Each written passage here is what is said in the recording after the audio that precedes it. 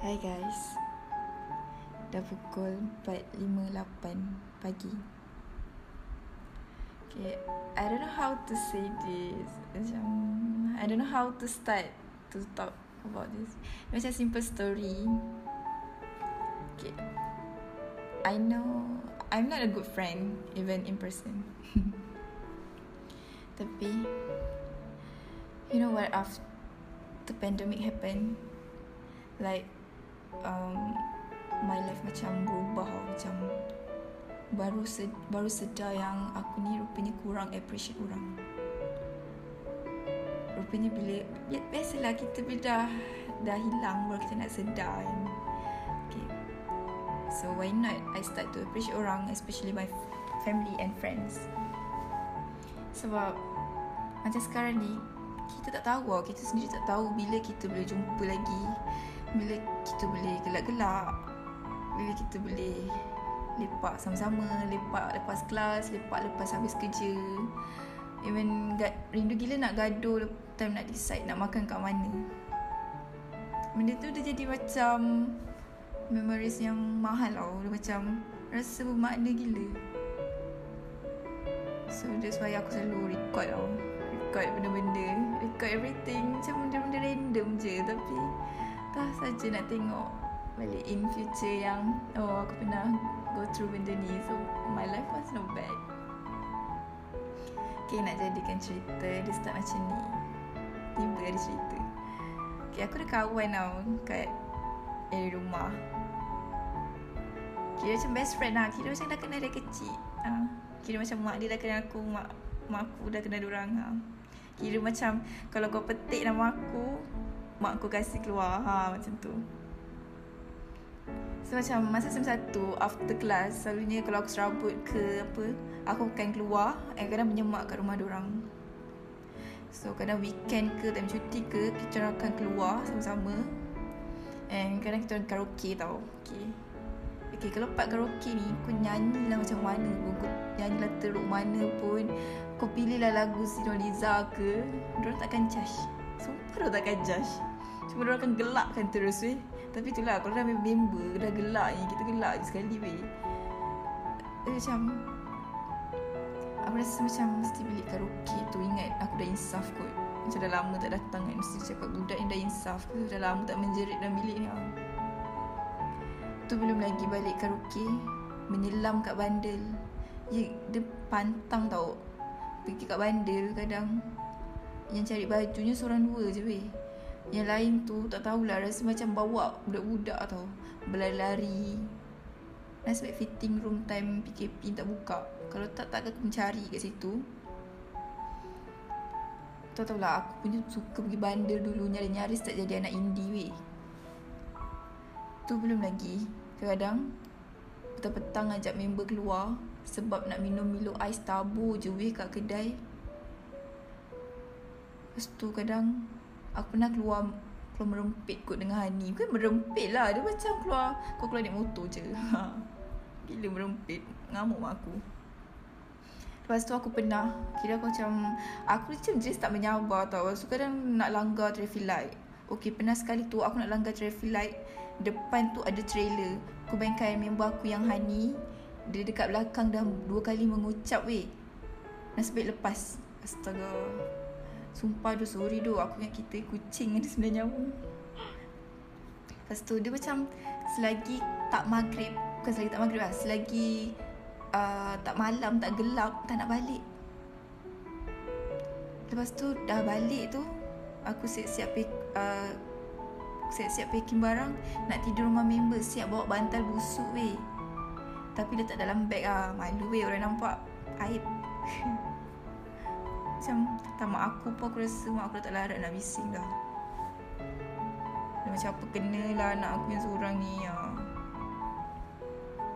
Tapi itulah, sekarang kat college, duduk seorang kat bilik. Sebab roommate aku pergi mana entah. I know I yang choose to be here. At first memang excited weh dapat jumpa classmates. Before this kan jumpa classmate, and kena pula ramai yang crackhead. Aku bayangkan aku main phone sebab nak record diorang je weh. Lepas tu post IG story. Betul lah orang cakap seronok tu kejap je. Bayangkan after raya Aidilfitri tu aku balik college. Kau bayangkan dari 10 orang tu tinggal 2 orang weh. Aku macam bapak terkejut. Dia macam terkejut sebab selalunya kalau aku keluar bilik, aku akan pandang belah kiri, and akan ada 2 bilik paling megak ke arah sini. Bilik 31, 32.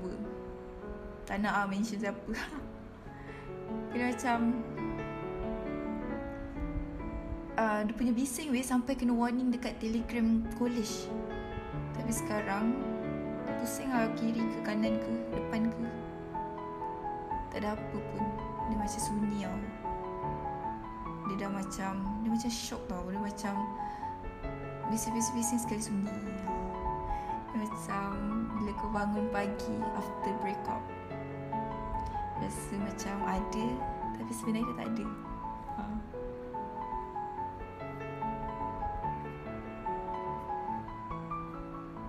Okay, I'm not crying but I miss everyone so much. Macam kalau boleh ulang masa, macam nak appreciate balik orang, nak cakap sumpah sayang korang tu. Macam aku macam jenis orang yang macam dia macam sayang tau, suka je kawan, tapi aku tak tahu macam nak express feeling tu.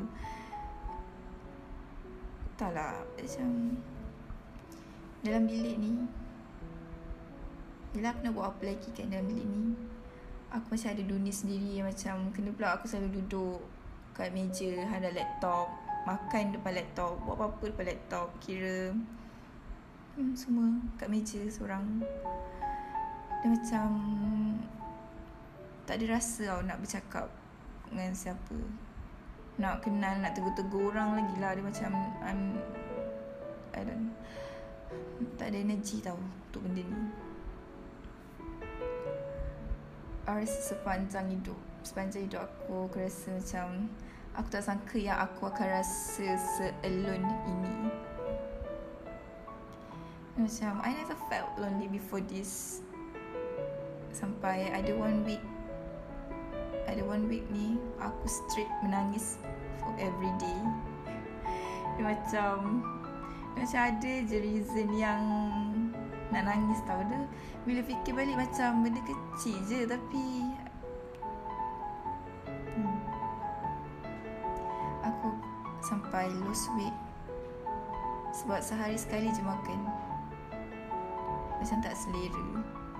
And I sleep at 5 like pagi, like subuh setiap hari. And kelas pun dah tak fokus. Dia macam bukan tak nak fokus tau, tapi dia rasa kosong tau. And sebab aku selalu hadap laptop, hadap phone, so my eyes makin rabun. Macam dah rasa macam I'm not stronger anymore. I'm not myself. Dia macam everything just hurt me.